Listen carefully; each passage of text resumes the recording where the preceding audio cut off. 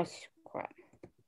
I gotta share my screen with you. Okay.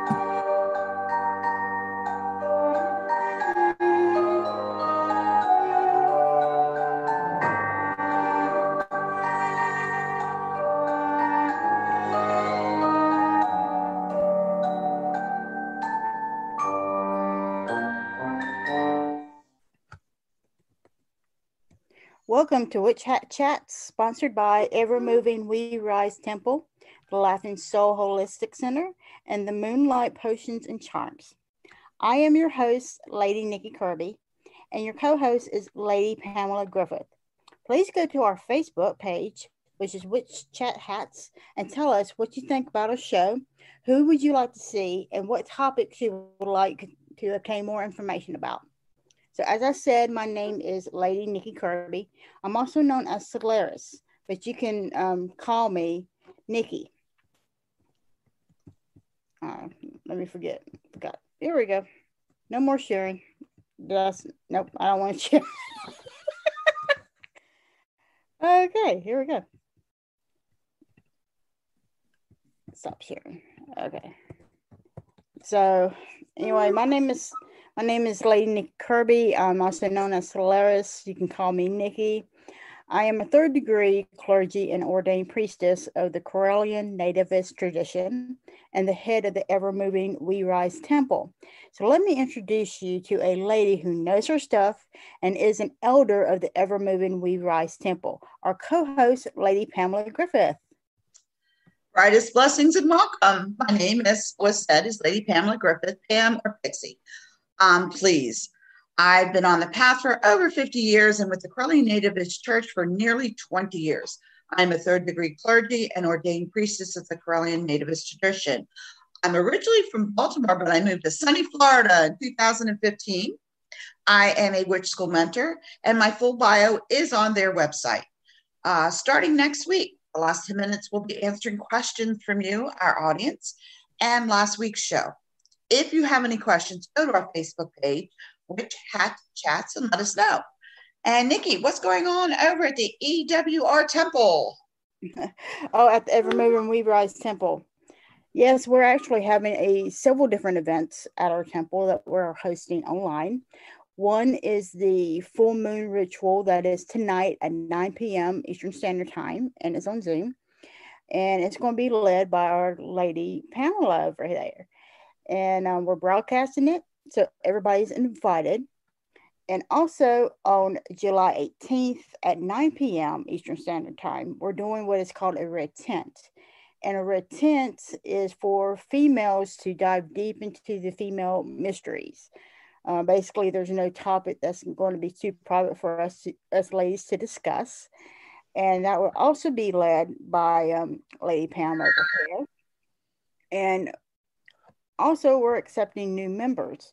So if you're interested, come to our website and fill out a form.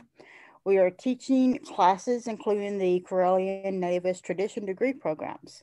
So go on to the Ever Moving We Rise Facebook page and look under the events. And you can also find our website there and see what all we're doing.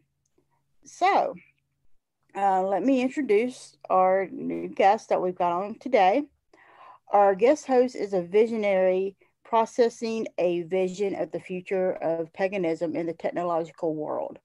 He is the founder of Psychic Services Incorporated, Psychic Chicago Magazine, and Telepathic Media Radio Show, and Pagans Tonight's Radio.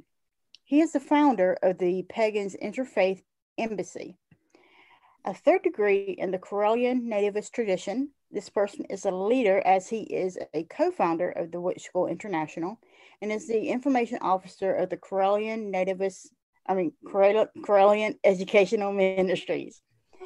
He co-founded several Karelian temples, including the Universal Temple of Gaia and the Temple of Sulu, and created the Order of Paladins. As a founder of the Karelian Educational Ministries Broadcasting, or CEM for short, he is here to discuss and educate us about techno-paganism. So I am proud to introduce my friend and my mentor, Sir Ed Hubbard.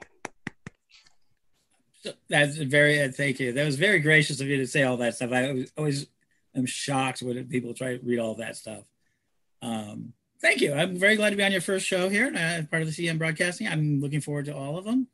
I know you're lining up really great guests and everything else, so thank you. You're welcome.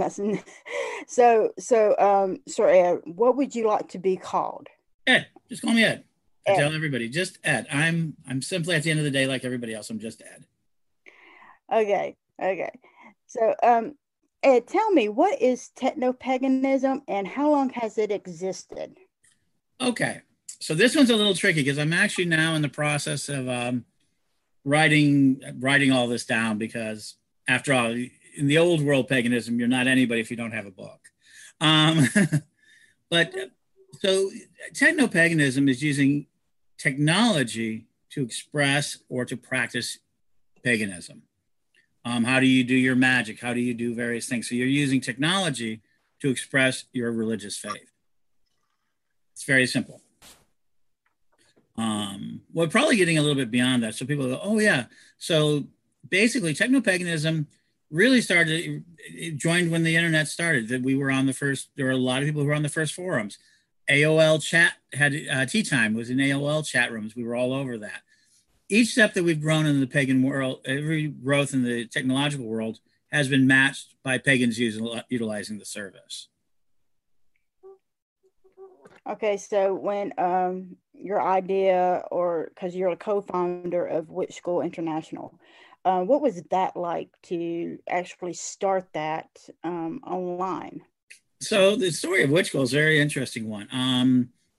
Well, first of all, I casted a spell to try to figure out what we were going to do. We started out with a daily spell, and it was an e-group where we sent out the lessons every day. In 1998, we began to really send those out in droves. And for years, for like 2-3 years, we got people on it.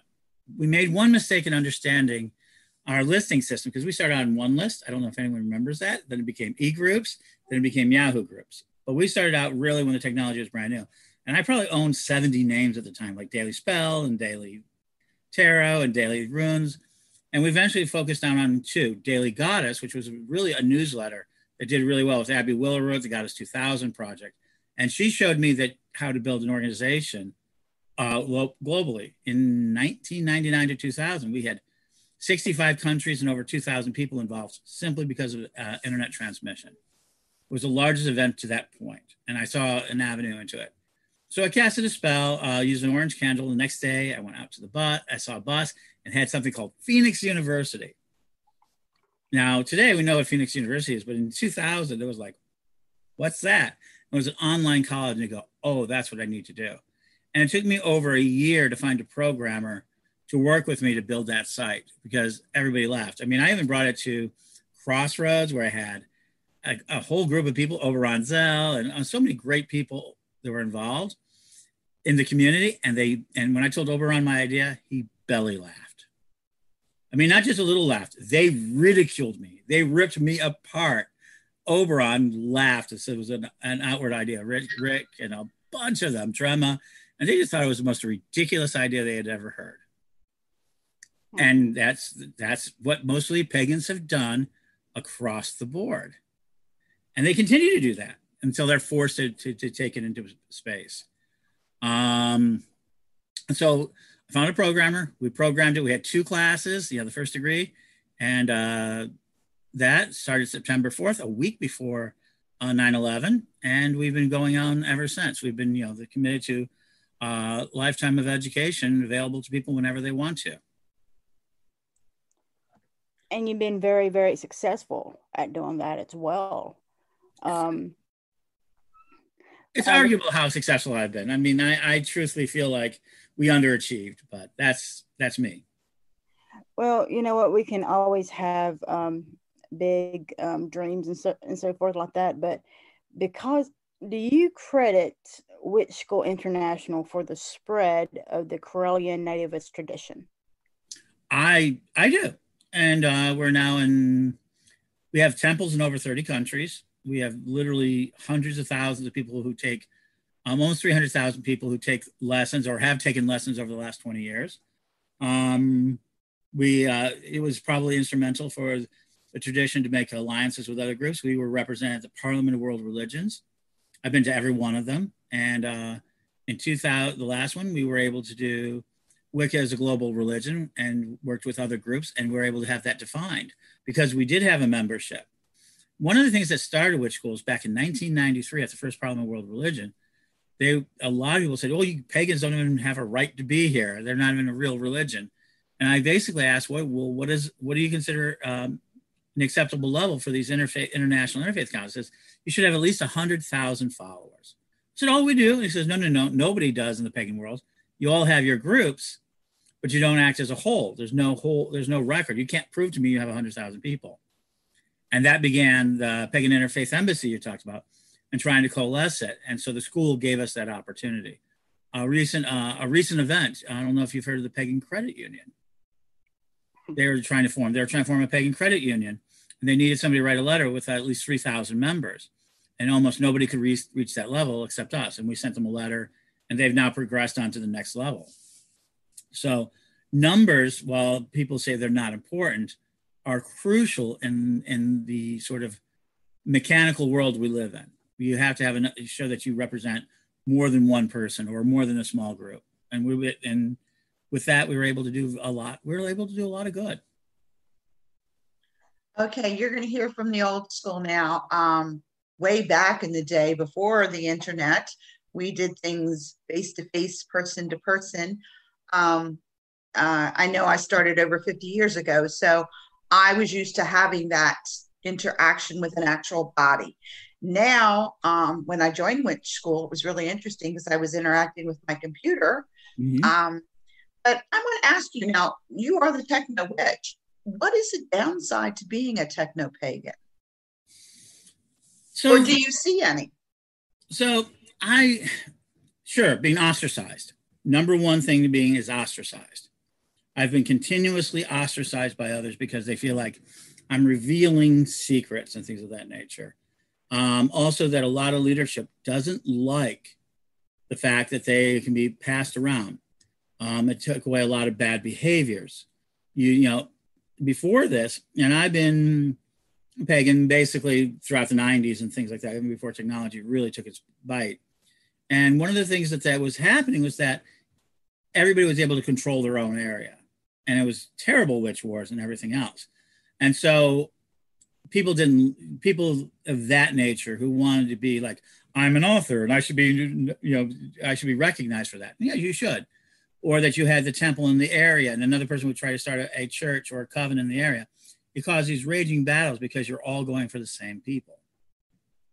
So those people all basically just attacked over it. And they are continuing to attack over it. Because they need that special feeling of being the only ones in their area. And then you get online and you find this group that can do it. Probably the biggest people who attacked us early on was Coven of the Goddess, who were mad that we were ordaining people, that they tried to argue early on, they were the only ones who had a legal right to ordain witches. And they tried to get that story into the community. And we said, no, that's not true. We passed, we know what the law was. And that broke it open. So there is a downside. I'm looking at back in the day, you're right, we had the secret handshakes and the passwords to get in and all that good stuff. We've come a long way since then, thank goodness. But I do notice now we're leaning in the other direction where we have all of these wonderful, and we call them Google PhDs. And those are the ones that get on and Google and read the first 3 lines of whatever comes up, and they're an expert. Do we find that a problem? No, you've always had that. So they used to call them one book wonders in the 80s. They used to call them magazine. They called them green egg witches or green egg pagans when they only read green egg magazine. They called them Llewellyn witches. Llewellyn used to be an insult.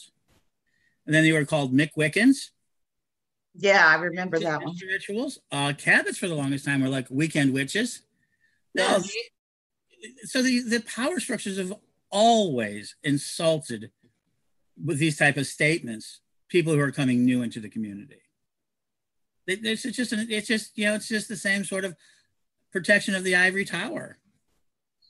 So it's kind of a letting everybody in on what we worked 40 years to acquire. Now you can learn in 5 minutes on Google. Absolutely. Isn't that amazing? And for this is where the techno-paganism comes in. Imagine if we didn't have that. Imagine that, today the kids, the Zoomers, have access to an unlimited amount of knowledge about this. So it's amazing. So I always compare it to medicine. Would you like your doctors not to be able to learn more medicine by accumulating all of the knowledge that they're getting now into one space? Or would you prefer that they were old school and that they were dealing only out of the textbooks and the knowledge of 40 years ago or 30 years ago and not being able to access the most modern information? Would you consider them experts?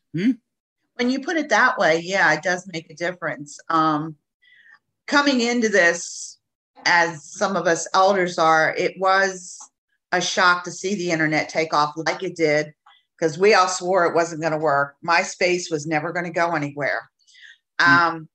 The one thing I do hear, and I'm active with other groups, is especially from us old timers, is you can't have a ritual online because you can't build energy online. Can you explain that to people? How you can do it online and how you can build it online? Well, we can have some fantastic rituals. The Corellian illustration had 37 people participate over 8 countries, and everybody enjoyed it immensely. A lot of people who have now been forced into the festival situations can do so. So they did the same thing with psychic readings. In the 80s, you had to go to your reader. I actually owned an office, Psychic Service Incorporated, mentioned that. It was really one of the first co-sharing working spaces for psychics, period. And I would rent space to them because everybody didn't want people coming into their houses, and everybody felt they needed to be front. Hey, come the psychic reading services, Miss Cleo and all of them, and everybody said, you will never do it on the telephone. Today, no psychic thinks twice about doing it over the telephone. There's very few psychics who don't think about doing it over the telephone. In fact, a lot of psychics prefer to do so and keen and have all these services. And now I'm trying to incorporate, and then I'm doing a Halloween psychic fair, which will include Zoom, and try to create all of these energies. The problem is simply this. Do you believe that distance means something, or do we believe in a world where spirit and energy doesn't have to have a distance? If you don't believe that a distance is important, that we can be together very much in that energy, that we can connect even though we're not in the same physical presence, then rituals can work. Psychic readings can work. Telemedicine can work. Counseling can work. Everything can work in that aspect. What you are missing, to be perfectly honest, is the pheromones, the smell of the sweat, the smell of the body. And so if it's a very physical ritual, like you couldn't do a wild hunt ritual online until we get VR. Once we get VR, which is like 3 or 4 years away, maybe even a little year or two away, then we might be able to bring that into play. So if it's very physical, like a wild hunt ritual, you want to smell the sweat, you want to smell people's breath, you don't realize, you always do. You want to smell how each person works, how do you have the physical touch against your skin, then it won't work. But vast majority, we're not touching. We're not actually touching each other. We're doing quarters, we're doing summonings, and spirit doesn't care where we're at in that aspect of it. We recently just did a seance online, and it worked really well. So it's really about dealing with the senses. If the ritual really requires senses, then it's hard to do, and I'll agree with that. But if it's intellectual and emotional and mental, then you can do it really easily. Okay, that's interesting, because I'm hearing with us older folks are like, building the energy, that kind of thing. But you're absolutely right. If we do believe spirit is here and around and it's energy, and energy doesn't have time constraints as we do, then it would be a real ritual. That's really interesting the way you put that out there, because it's when you hear it verbiage that way and you actually start understanding that, like, yeah, the only thing we are missing is the wild hunt, and that would be the only one that I could honestly think of that would not work well. But who knows what's going to be coming in the future. Yeah, and I think initiations can be done both ways, and I think there's a value to. So a lot of people who have online initiations, when they get the chance to, will have a physical initiation. I mean, that's very true of the Corellians. We've always been a cyber initiatory group. We've always been, long before this social distancing idea, we've always been a physical distant group. And our job has been to make that distance feel less and less over the years. Learn tools to make it feel more in tune, more communicative. So, as a leader and an innovator, Ed, what challenges did you have and how did you overcome those obstacles? So let me change a word there. I'm never comfortable with a leader. I don't have followers. I have barely a temple with working teams. I'm a servant. Okay, primarily I'm a servant. And if you call it me, I'm a servant leader, meaning I serve the community. I don't exert my authority in the community. I'm not trying to change people's minds. I'm doing that. I'm in support of other leadership. I am an innovator and I'm a disruptor by nature. I disrupt communities. I disrupt a lot of things. I really have a good time doing that. I like creating things. For me, it's about, again, going back to what I talked about earlier about Pagan Interfaith Embassy. Pagans Tonight Radio. Before that, I did radio. I was one of the I actually am considered a pioneer of pagan radio. And how did I get us on the radio? Not by begging the radio stations to have me on. I went out and I basically bought my radio time through a thing called brokered radio. And I spent $75 an hour back in 93, 94, 95 to get an hour's worth of radio and do my own broadcasting. I believe that in order to have freedom of the press, you have to own a press. You don't have an innate right of it. There's no innate right that I have to give you communication. But like today, CM Broadcasting, we get to broadcast whatever we want because we own the means of the press. And that's always been the essential rule I've had in life. And so that's where the leadership comes in. I've always been about communicating, and we've had to own that press. So explain to us what CEM Broadcasting is, because that's a fairly new concept with a lot of people. So let me go ahead and back up a little bit. So as you know, we've had Pagans Tonight Radio. Before that, we had Magic TV. Magic TV? Mm-hmm. Magic TV was an interview system. And a lot of people did turn us down in the early days. They didn't like it. But we were one of the very first accounts on YouTube. We actually built our own system before that. That's why we always date back. Everybody says, I should see you in 2006, that you joined in February 2006. We were actually broadcasting from November 11th, 2005. And YouTube beat us to the punch. Yeah, we were really close. We were trying to build. Magic TV originally was supposed to be host your own videos. The magic of TV. Magic is everywhere, so is TV. We wanted to do that for the pagan community. But the idea simply was that we, again, owning your own press, so we wanted to do our own shows. And we did all of those interviews. We did all of the lessons. We got them all out on YouTube. Then Pagans Tonight, we got people to work together and do 7 nights. We were the only ones who ever dared do 7 nights a week broadcasting. And it's about to come back too. So CM Broadcasting incorporates both of those. And now with the new technology that has just exploded, we're able to act as a broadcaster, meaning this is now going on 5 different Facebook channels. It's on Twitch, running on my channel and Ed the Pagan on Twitch. And it is also, and get Twitch. Get yourself a Twitch account. And we're also broadcasting on YouTube Live right now, simultaneously. And that's only going to expand, the Instagram TV and everything else. So today we get to act like NBC or ABC or CBS. So CM Broadcasting is the online version of a broadcast network, just like everyone else. Except we have 10 channels we can work with our account because we have one of the bigger accounts, and we can put out 24-hour programming if people want to. Hardest thing to get to and it always has been, is to get that broadcasting out. Plus, we can simulate other things like festivals and other things. We can do chats, we can do meetings, we can do all sorts of different things. And that's all about the same thing, about getting the information out to the public.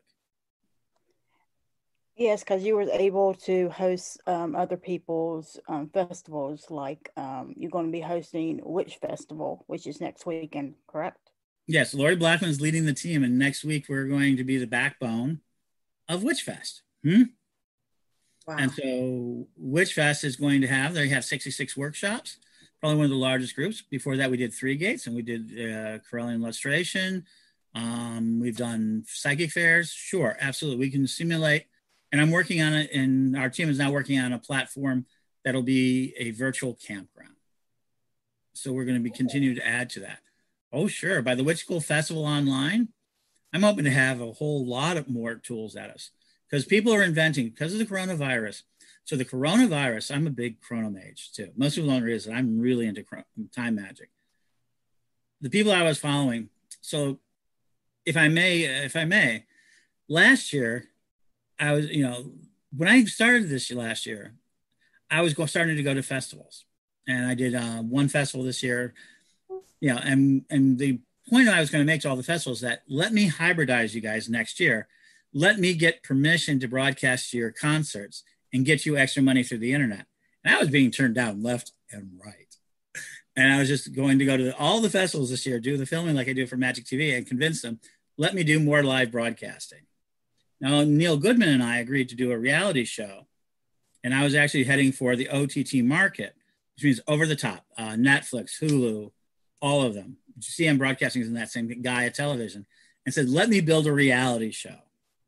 And I was going to go next April with all my film and all my tape from the festivals and try to get $100,000 worth of money to do a reality show for their networks. Then coronavirus comes and the entire festival network has collapsed. Yeah. And I've been able to work with some of them to help them preserve their festival by raising enough money to cover the losses that they had. And all these online festivals, all they're doing is covering the losses that they're dealing with this year. And now they're talking to me about the very idea that I wanted. So I was very fortunate in that. For me, if the coronavirus did it, it forced another acceleration onto the community. And so that's going to continue. That's interesting that it took the virus, which is a horrible thing, let's be honest, to project us as number one. We're the beginning. We're again breaking territory, breaking ground where no one has gone before, sort of thing. We're Star Trekking it, because I've never seen, you did some video conferencing at work way back in the day, but now it's nothing to pop on Zoom. Prior to these interviews, we've been on Zoom all week talking and getting stuff together. And it's like, I'm in one state, Nikki's in another. So we're getting all of this together and bringing it together. And now all of a sudden it's like, wow, Corona is like, you don't have a choice. And if you're not prepared, you're going to be left behind. So, yeah. So we were already prepared. So there's an old statement that is completely false in the world, that during times of crisis, you rise to your higher self. False. You rise to the highest level you were prepared. Mm-hmm. We were already prepared for this. We were already discussing this. I was already talking about building this platform before this whole thing started. So we were able to step in and be of help. With 3 Gates Festival, with our own people, we were able to step in and be help. The elements are always there. Everybody loves to praise the past, demonize the future, and grump about the present. They just do. So if I told you, which I did, I told people for the last 8 years, we're going to get on, we're going to be able to broadcast Facebook Live. I've been screaming about Facebook Live. How do I get more people to do Facebook Live? I've been screaming about the fact that we have bigger audiences and cheaper audiences. But then this has been my whole career. So what has techno-paganism has done?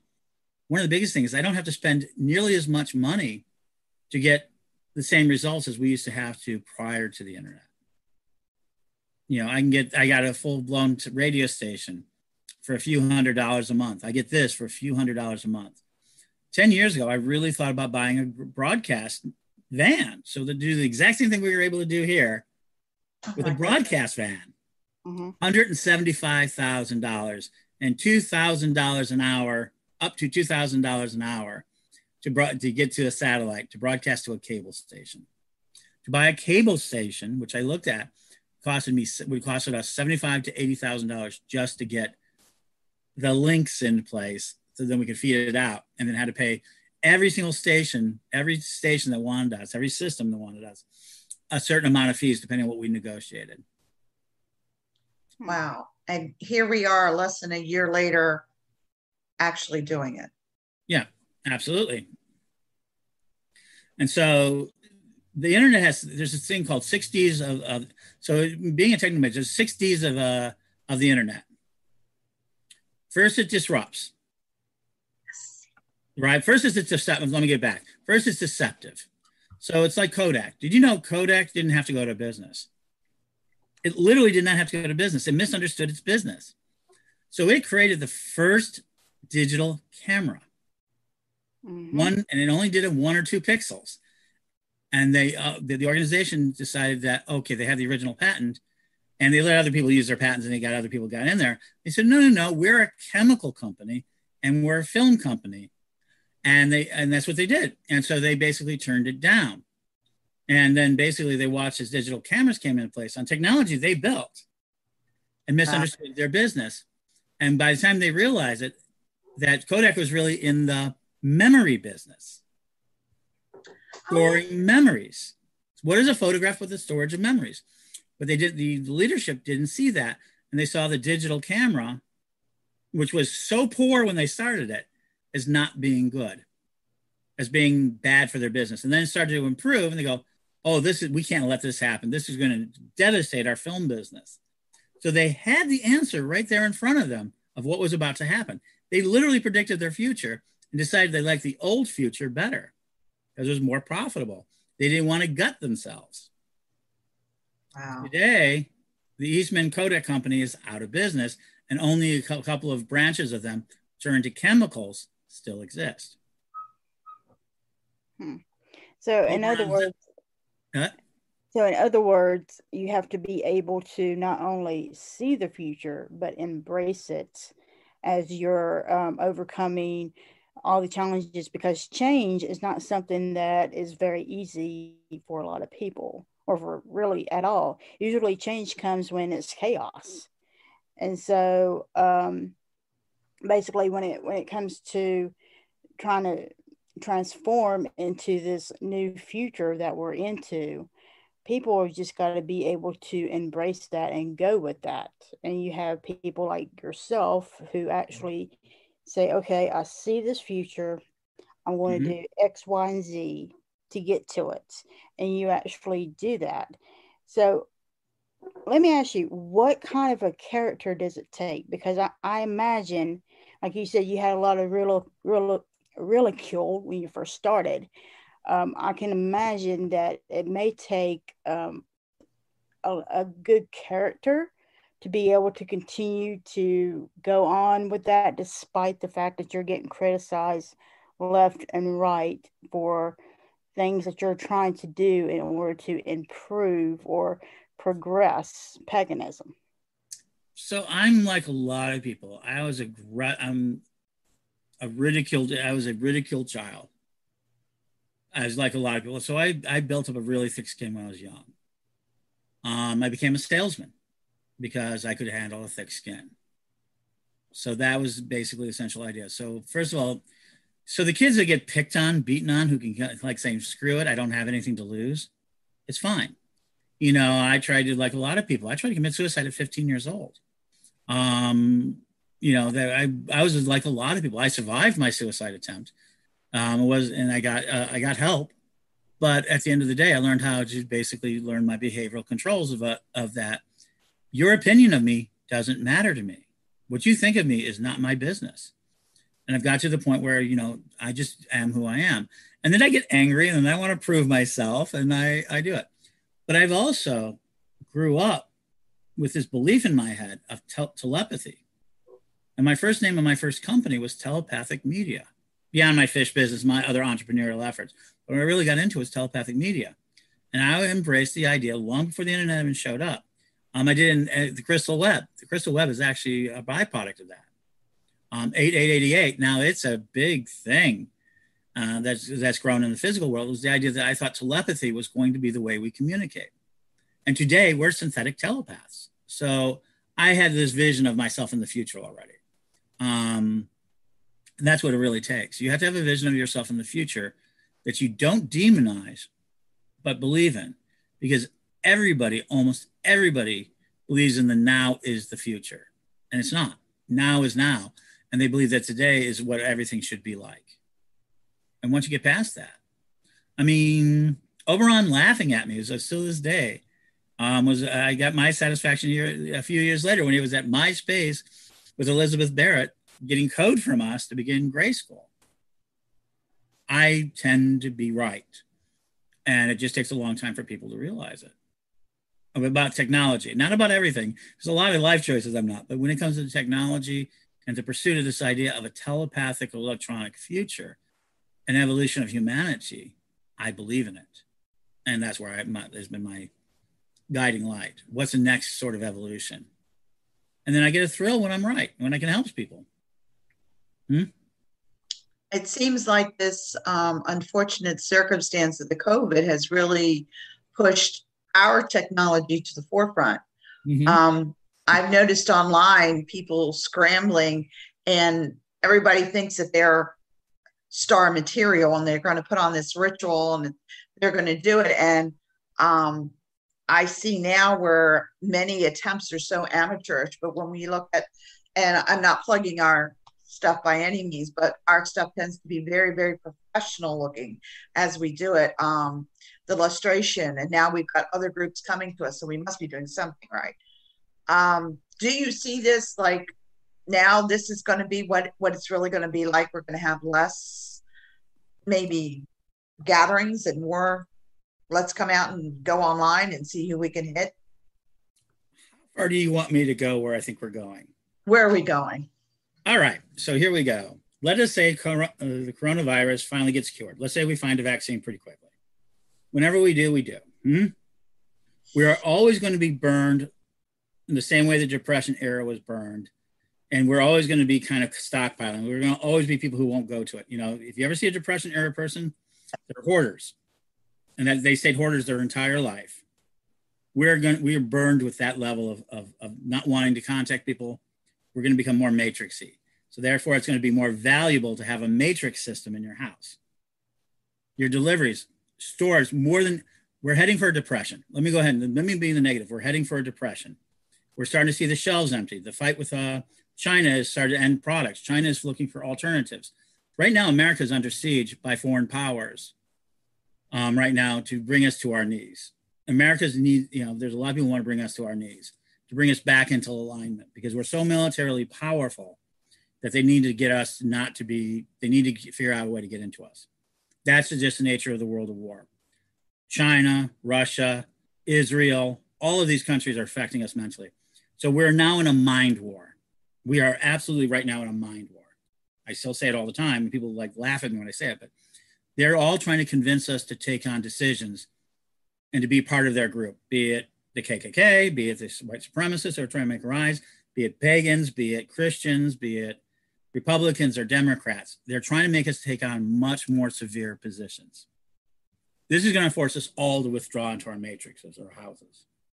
So get that out there. But once the festivals come back, we're going to see festivals broadcasting concerts. And you're going to see the musicians make a lot more money, and the festivals make more money if they treat themselves like a Lollapalooza.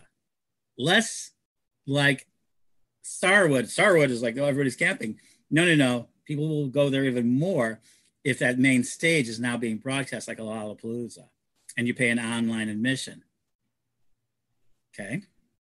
And let's say you're a poor kid who can't go to festivals, but you want to.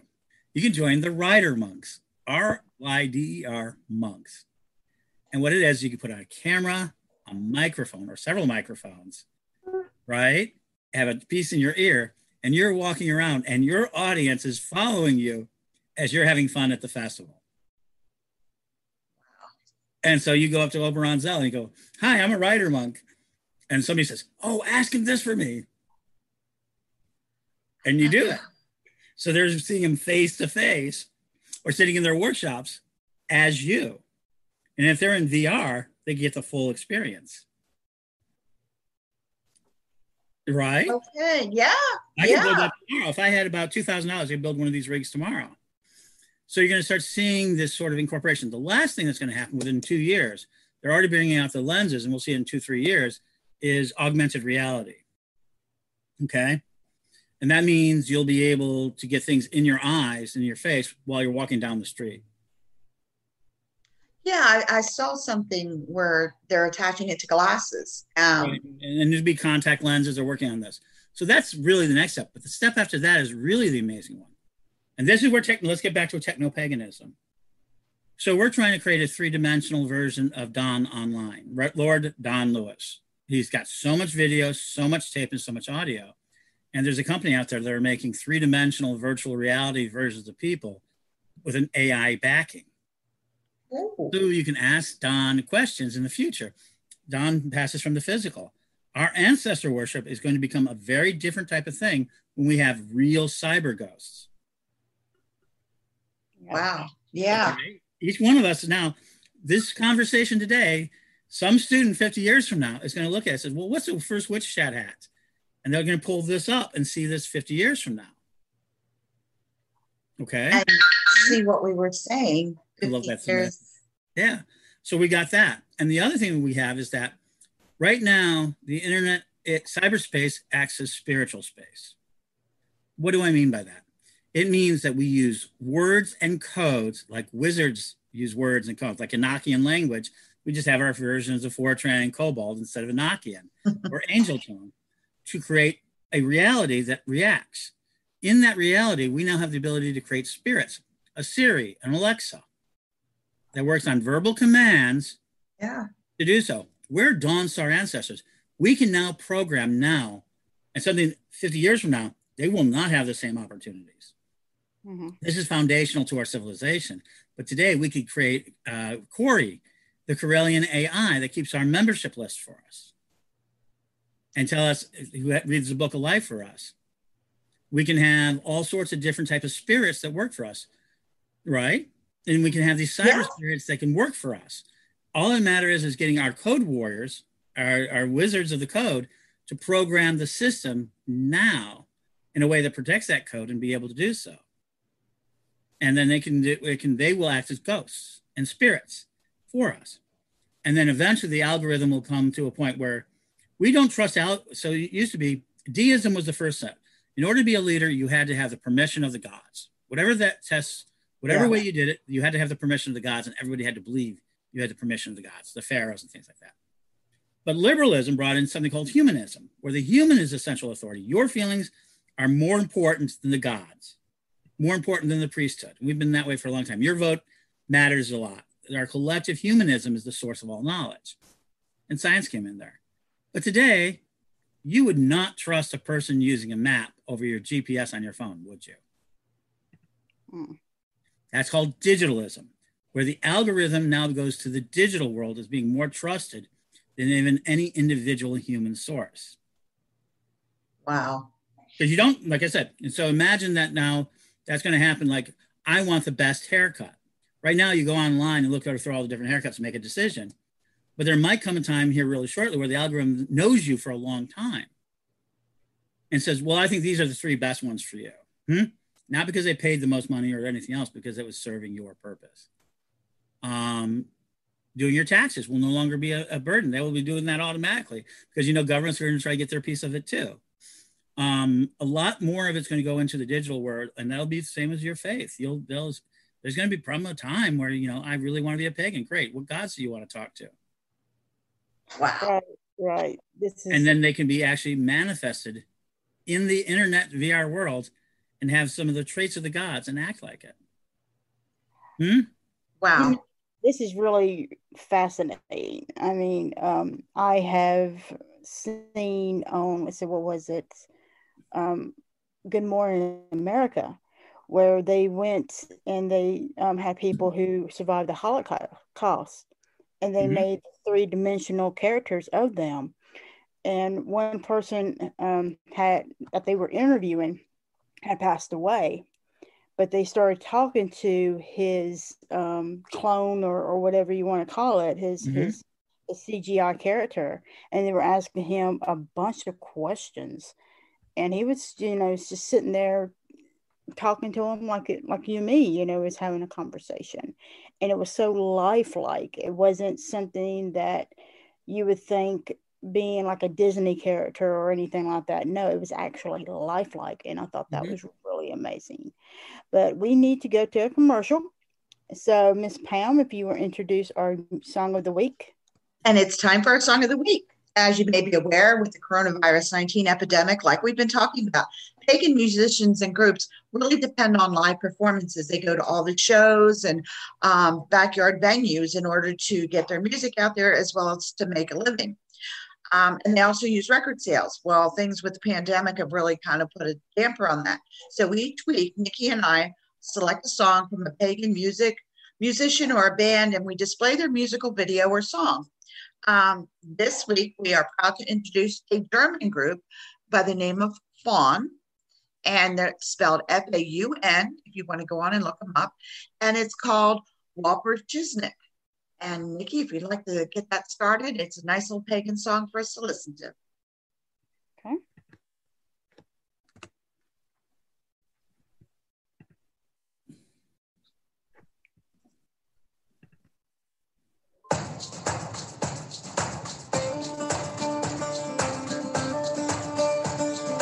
In den Abendhimmel steigen heute Nacht die Zauberweisen in das Volk und Liedlieds Art. Dauernd Winde heimlich wahr, lasst uns zu den Feuern streifen, raunen nach den Sternen, greifen Gutes und auch Böses vor, tragen wir halt fort und fort. In den beiden Wellen unsere Träume klingen und die Winde werden unsere Lieder singen. Lasst uns mit dem Funken übers Feuer springen, in der Walpurgisnacht.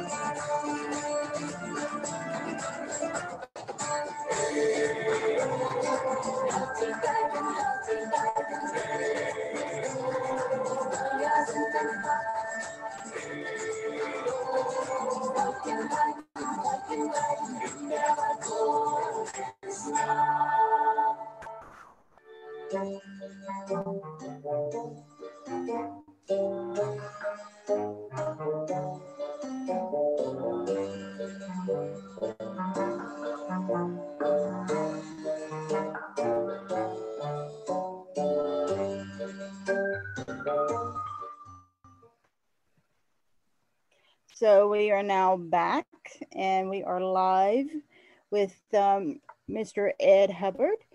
And this is the Witch Hat Chats. And we are sponsored by the Ever Moving We Rise Temple, as well as the Life and Soul Holistic Center and Moonlight Potions and Charms. So Ed, we were discussing about live people being recorded and then being put into the virtual world. Is this going to be a platform that you see is going to be very common in the future? So, unfortunately, the United States and the world is now making a dramatic decision right now. And that is the decision we've had to face a number of times. Are we going to progress, or are we going to fall back into a dark age? Are we afraid of the future so badly we begin burning the books? Are we going to have people burning servers? Are they going to be to the point where we see people trying to censor the internet, try to control it? It's a battleground. So really we're in a decision right now. Are we going to go back to the dark ages, such as the 7th, 8th, and 9th centuries in Europe, in the 12th century in China? Are our powers that be going to destroy all of this ability to communicate because it makes us very difficult to rule? This is a decision we're making literally right now, because if the next step of the internet is going to be biological, it's going to be self-replicating. Right now, we all have a digital soul. We don't know it, but we have this digital aura. All your Facebook, I can find out a lot about you and who you are by following your Twitter, your Facebook. All of your accounts are these extensions of your digital aura. Ed the Pagan is a media creation, but you know who he is. I'm Ed Hubbard. And really, if you get down to it, I'm Ed. And if you even get simpler down there, there's even another voice inside me that I have that I recognize as even simpler. But Ed the Pagan is completely a media creation created in 95 by being on the radio. And if you brought all of that energy, looked up all of that energy, you can get a pretty good idea of who he is. Pictures, cartoons, all the different accounts. And you ask me, do I project myself? So you go any platform almost. And I know everybody's getting on MeWe right now. I'm Ed the Pagan. That's my digital soul. That's my digital body. That's my digital aura. And if I get lucky, by it looks like Ray Kurzweil, one of my biggest fans that I am, is by 2036, we should have the capacity to upload the entire human brain into the computer systems. So the truth is that we can have, so my goal here is to create, are we going to create an afterlife, a permanent kind of afterlife for our minds? Who knows about the soul, but for our minds. And those algorithms, which we are at the end of the day, will then exist forever, as long as we have the underworld. Do I think we're heading towards the Matrix? Yes. What will that Matrix, will it look like San Paulo out of Black Mirror, which was a lovely place? Will it look like heaven? Possibly. Will it look like hell? Possibly. But all of this is possible for us now to become creators of reality. Will some of us become spaceship got people? Yeah, we put our brains into, our minds into the spacecraft. We send it out to another solar system. They get down the other end. They have eggs and fertilized bodies, and they clone our bodies and download our brains into it. All of that is a real possibility. And if you go, oh no, could you? And they go, oh no, that's not possible. I will ask you, do you think in 1880, when the telegraph really got started, anyone saw this? When Wright Brothers planes came out, did you see the jets of the World War II? Only 60 years later, 50 years later. People don't realize how fast it moves because we always live in the now, and we think the now is permanent. I can say technology, just from my short time on this world, I've seen it to where remember getting the first fax machine. I remember the first color TV that came in the neighborhood, and everybody had one. And one guy in the neighborhood spent a small fortune to watch green and pink people. But the whole neighborhood got invited to see the first color TV.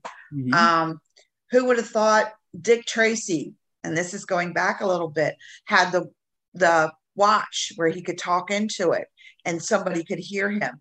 And I see my boss daily do that. He's got one of those iPhone things that he can speak and all into it. I'm like going, wow, we read about this in the comics and thought it was at outer limits. It was so far off. And just in our short time, I can't imagine the last 20 years, the amount of technology. We've seen the first fax machine come in. Wasn't even sure if the signatures were legal. Now we're docu-signing stuff. And it's like, we're not even using paper. It comes in the inbox. I look at it, I docu-sign it with my signature, and I send it over to Europe in 30 seconds. They've got my contract. Yeah. Where, so digital paganism is next. So I talk about techno-paganism, but 2020 brought in digital paganism. And the difference is that now we're going to do more and more things through the internet. There's a term called zero friction. We're heading into a world where zero friction exists.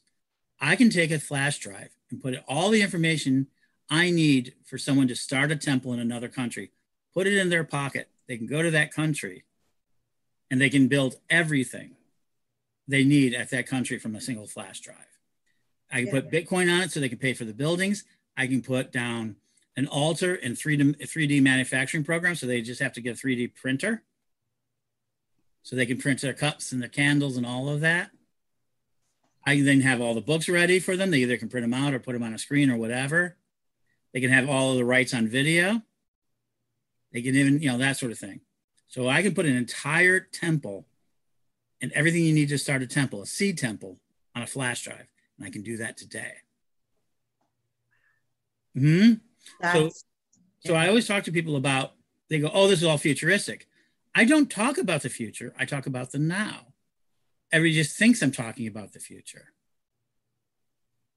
The future is happening every second. I see it because I'm old school. I mean, when I started working, 50 years ago, things were a lot different. And now I'm seeing where we're going to books and then first computers. I mean, we thought the first calculators that came out were like something out of Star Wars. And now everything that they've said and done, we're doing. I'm working on it today. So it's just going to accelerate. So the thing that I would have asked that everybody do today in this digital world, see who do you want to be in 10 years? Really think of yourself as a hero in 10 years, right? Really conceive of yourself in 10 years.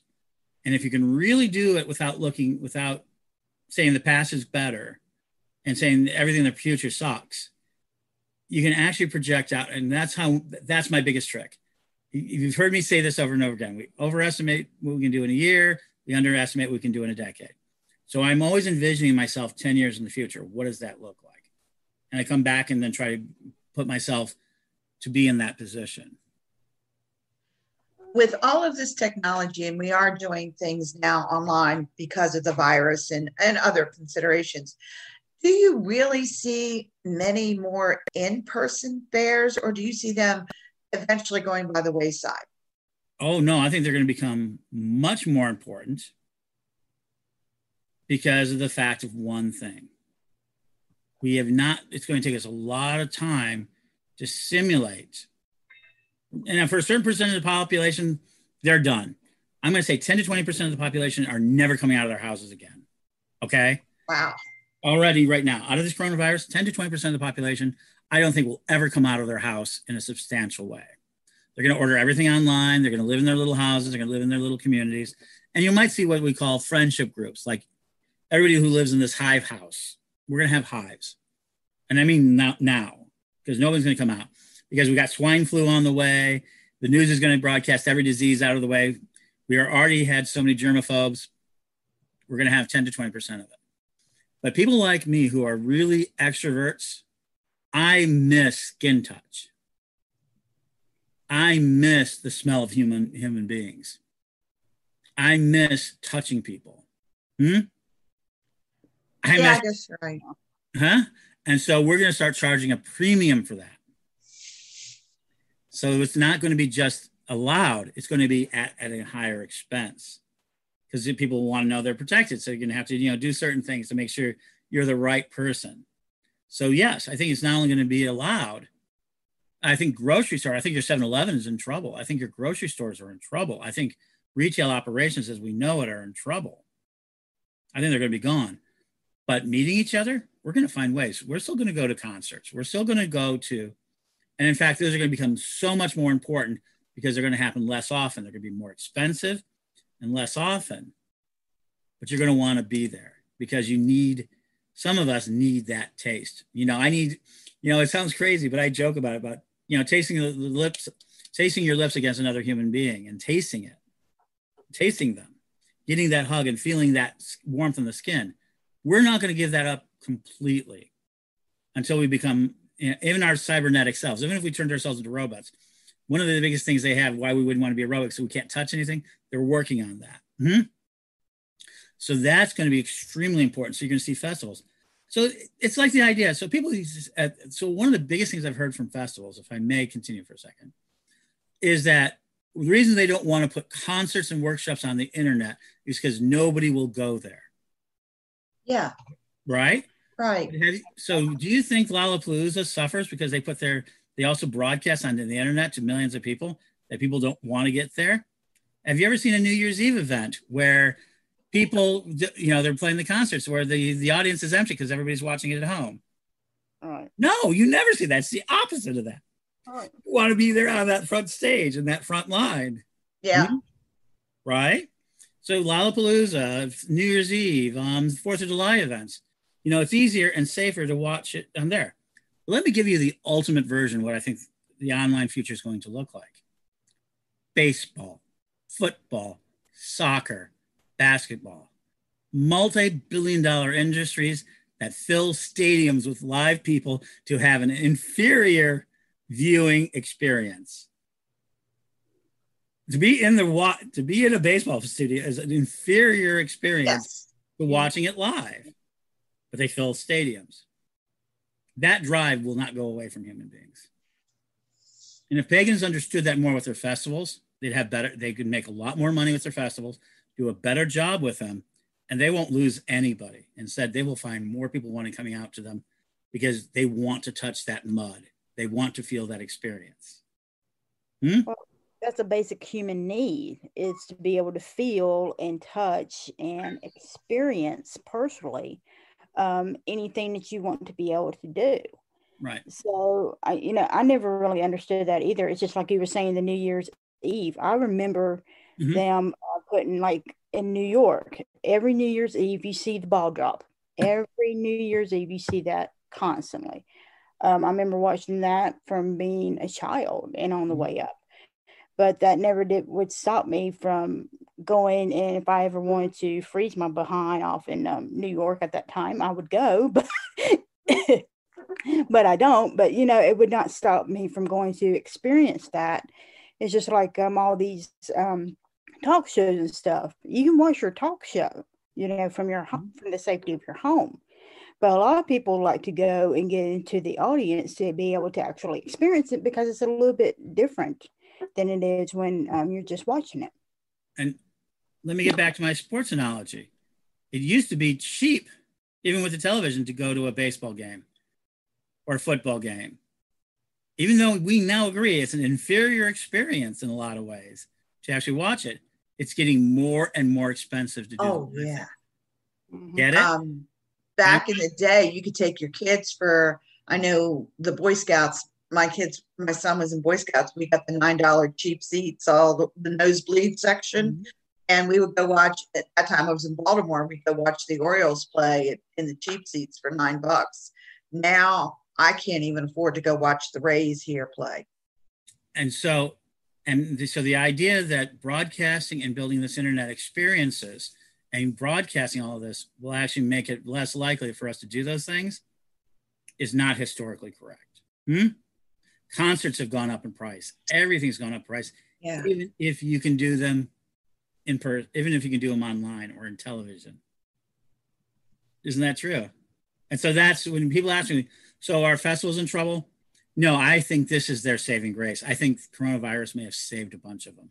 It's going to change the minds of how that model works.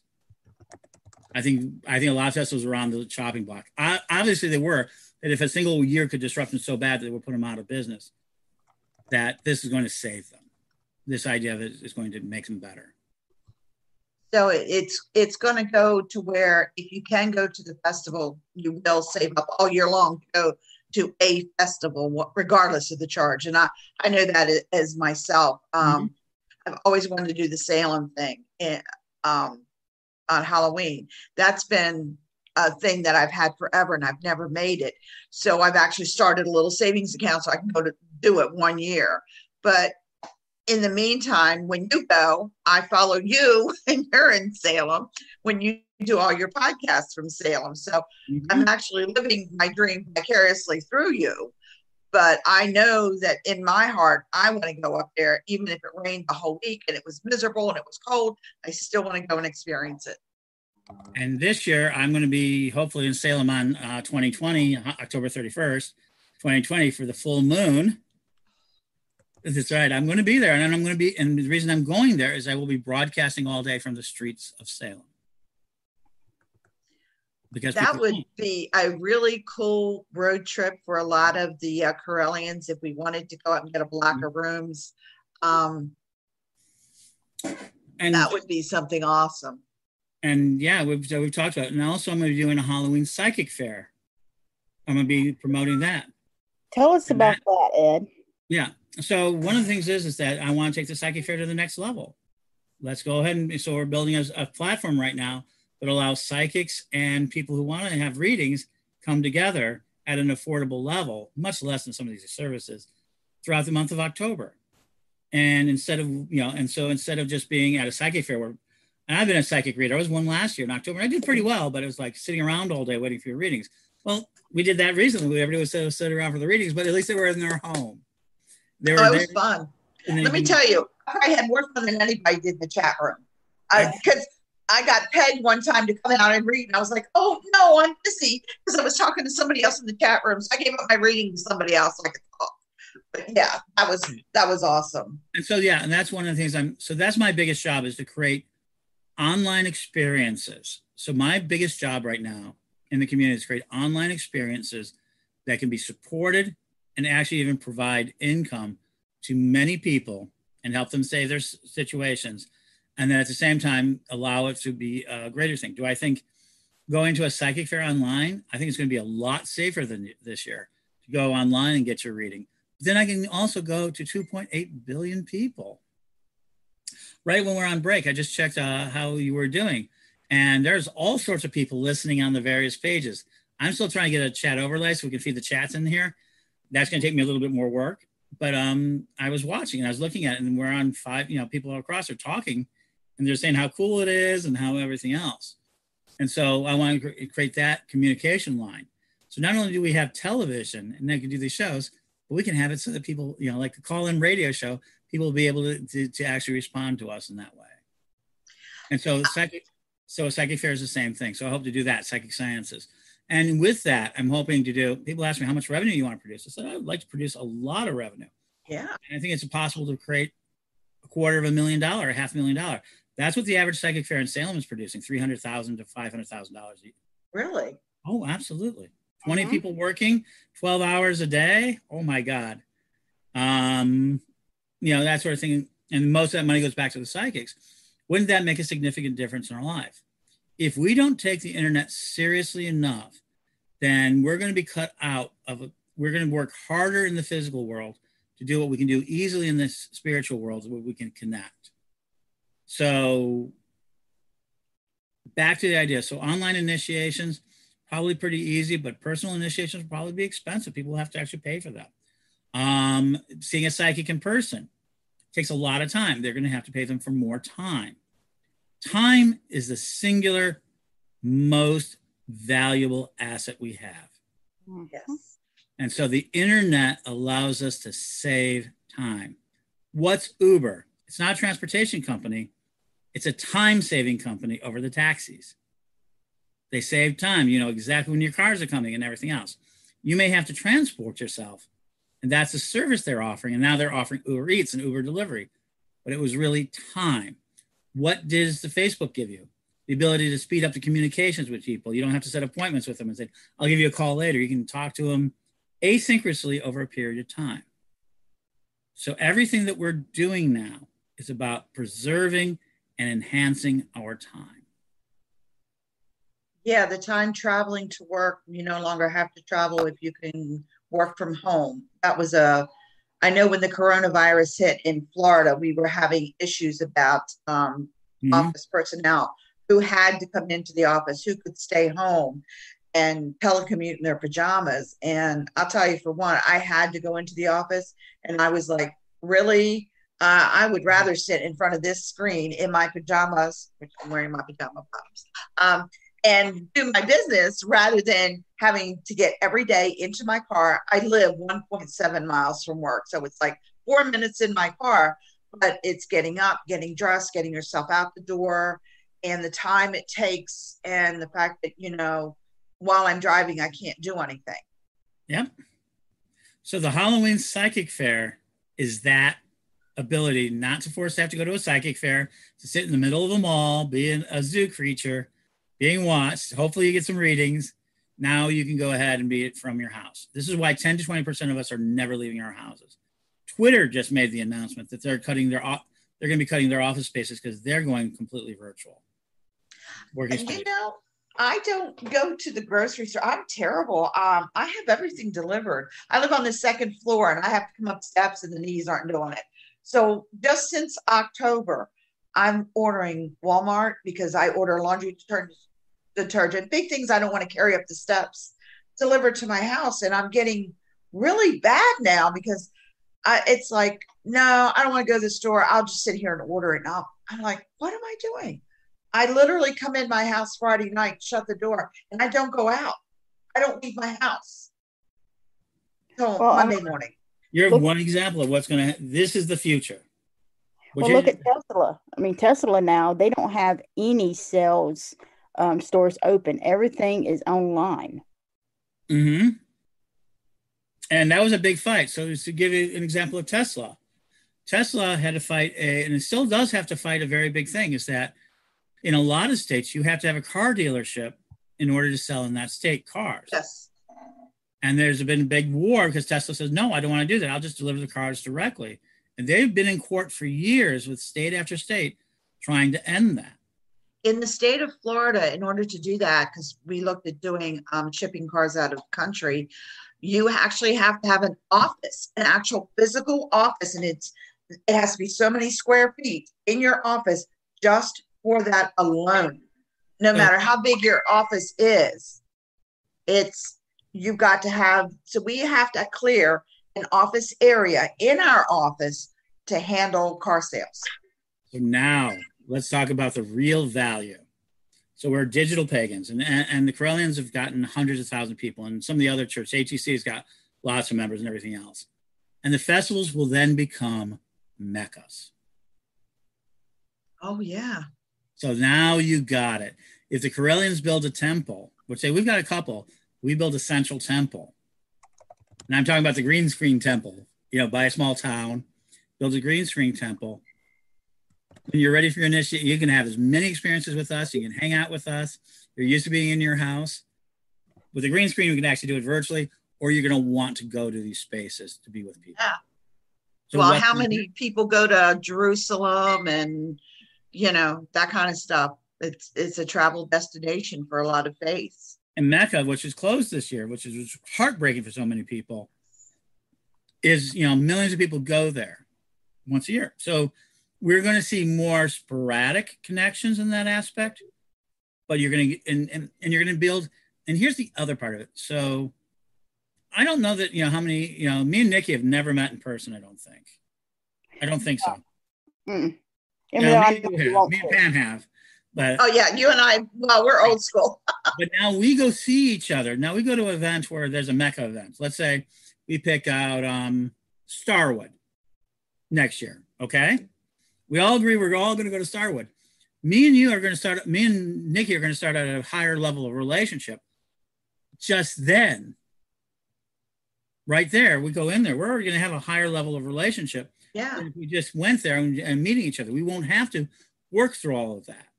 Mm-hmm. And Nikki will have her friends and I'll have my friends, and we can go over and go, hey, let's all introduce them. So we sit around a bonfire, pass around a bottle, pass around a joint, pass around the tambourines.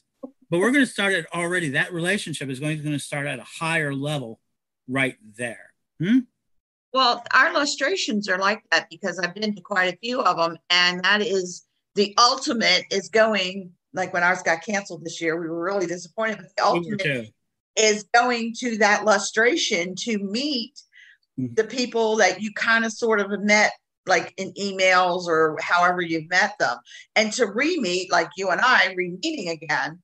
And it's that kind of thing you save up for. And I mean, you know, you pull in your vacation time and everything. I had everything set in stone for April, and it got canceled obviously with coronavirus. But I think maybe those kinds of events might not be, you know, but once a year, but I think it might end up generating more people because, you know, that's the one time you're going to meet in person.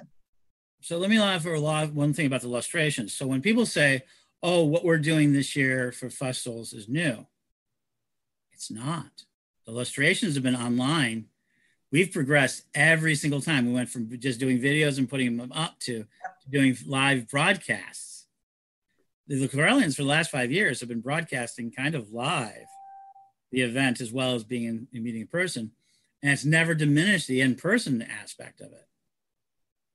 You know, that's the thing. So when people say, oh, festivals online are new, no, the illustration has been online for years. Yes. Now the ability to communicate two ways has improved. We were doing Facebook Live, we were doing other things. And now we have a way of interacting, and we're going to continue that. So the idea that the festival online is a new thing or that it will diminish the events has already been put to be not true because we've already proven it. That's why I'm saying being a techno-pagan, and the reason why is because I've been a techno-pagan who's been pursuing ways to link our community together beyond that. And illustrations were a perfect example. We were not unprepared to do an online illustration.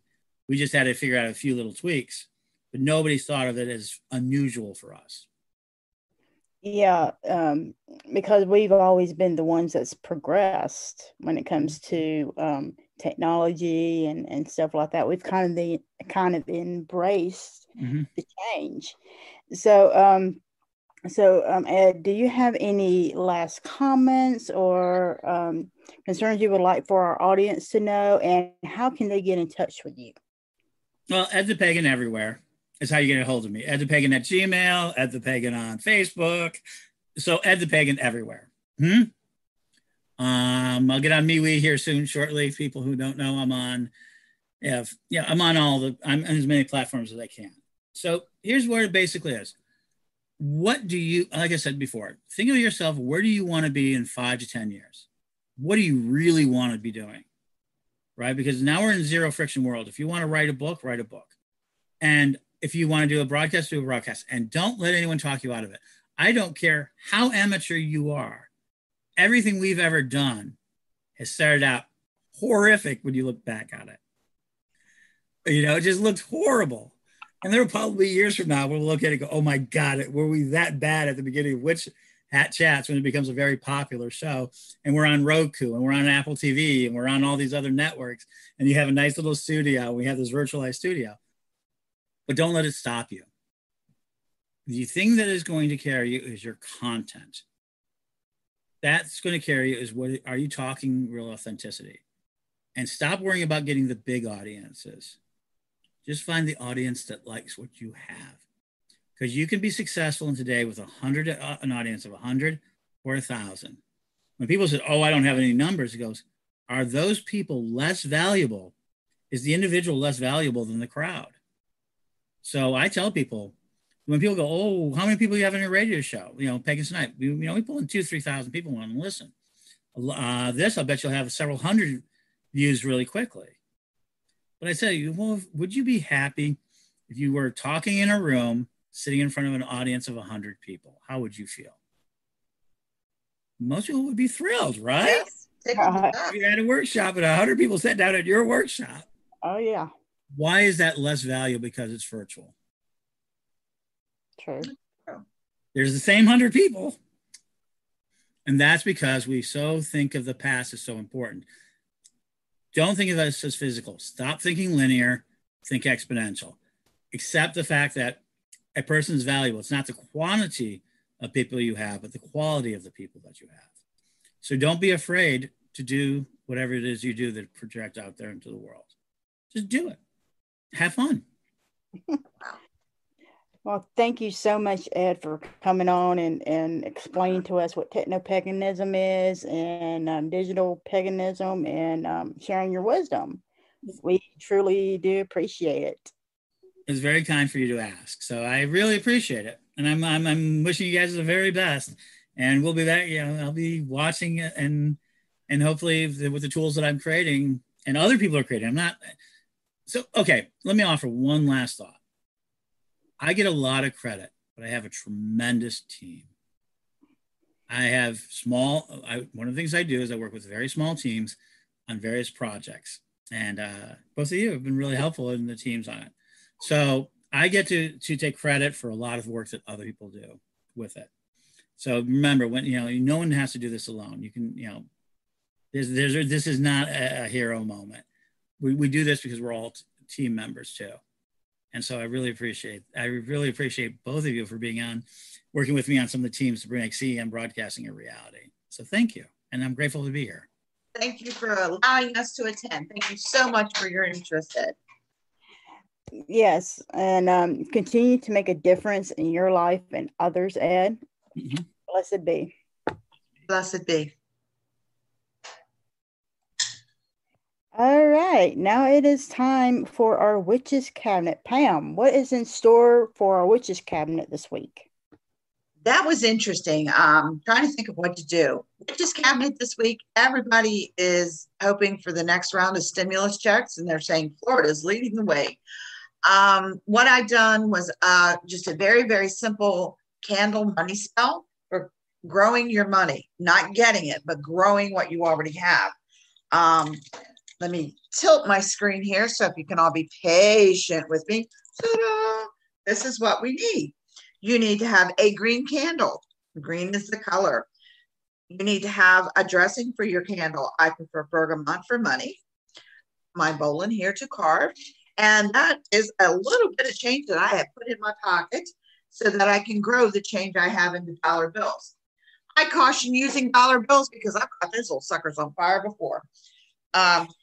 Trust me, it will work that way. Once you carve your special reason for your money, you need to be specific. That's what happens. You ask for money and you're not specific, and the goddess will throw a penny at your feet. And as you're walking down the street, you see the penny. Well, that's your spell. You weren't really specific. So you need to get a little bit more specific. So to make it very specific, you carve on here what it is you want, the amount you want, and the need you need it for. So it's not just money. It is for what the money is for, a name. If it's a bill, you put your gas electric bill company. Here in Florida, we have Duke Energy. So it would be Duke Energy, the amount of the bill that you need to cover. And then you're going to want to say why you're doing it. So I've put my little secret thing on here that I want. Then you just take your finger. Now, I'm going to caution you, any type of essential oil, be very careful using it on your bare skin because it will break you out. It will have an adverse reaction. I've used bergamot enough to know that I'm not going to break out from it, putting it on my skin and doing this and dabbing it. And then just after you carved all your good stuff in there and tried not to break your candle, just cover your candle in it. Set your candle in. Now, if you saw I had a metal tray, the reason I have a metal tray is if I get a little careless, and I knock my tray over like I've been known to do in the past, it will not catch anything on fire. It's kind of pretty safe here. And of course, everything has to be in rhyme. So everybody can laugh now about my rhyme. Am I still on? Yes, you're still on, honey. Okay, you can still see me because I can't see y'all. I can see you right clear. I can see the candle. Good. Here you go. We're going to light it. Let's go, baby. Fire. All righty. Now let's see if I can catch the house on fire. Let's try not to. So you've lit your candle. Take your breath.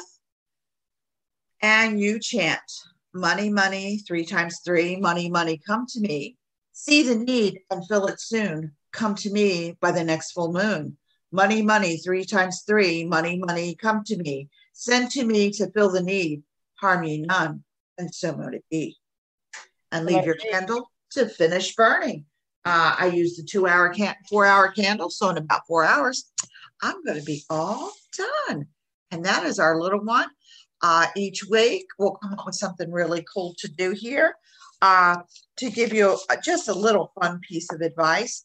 Anything that you make yourself is much more better than going to the store and buying.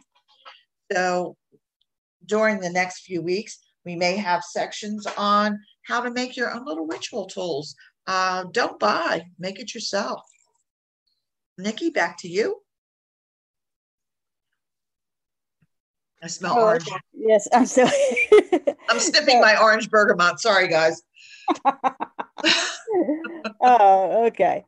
So if you want to know anything in particular about a certain spell, a certain herb, or anything concerning our Witches Cabinet Corner, just let us know on our Facebook page, which is Witches Hat Chats. We do have a section underneath there that you can be able to ask us anything, regarding to this.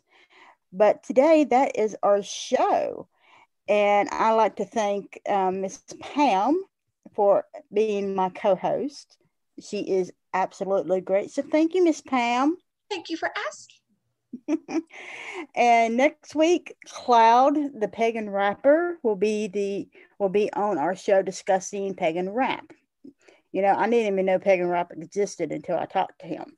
So, but Witch Chat Hats is brought to you by our sponsors, Ever Moving We Rise Temple, the Laughing Soul Holistic Center, and Moonlight Potions and Charms.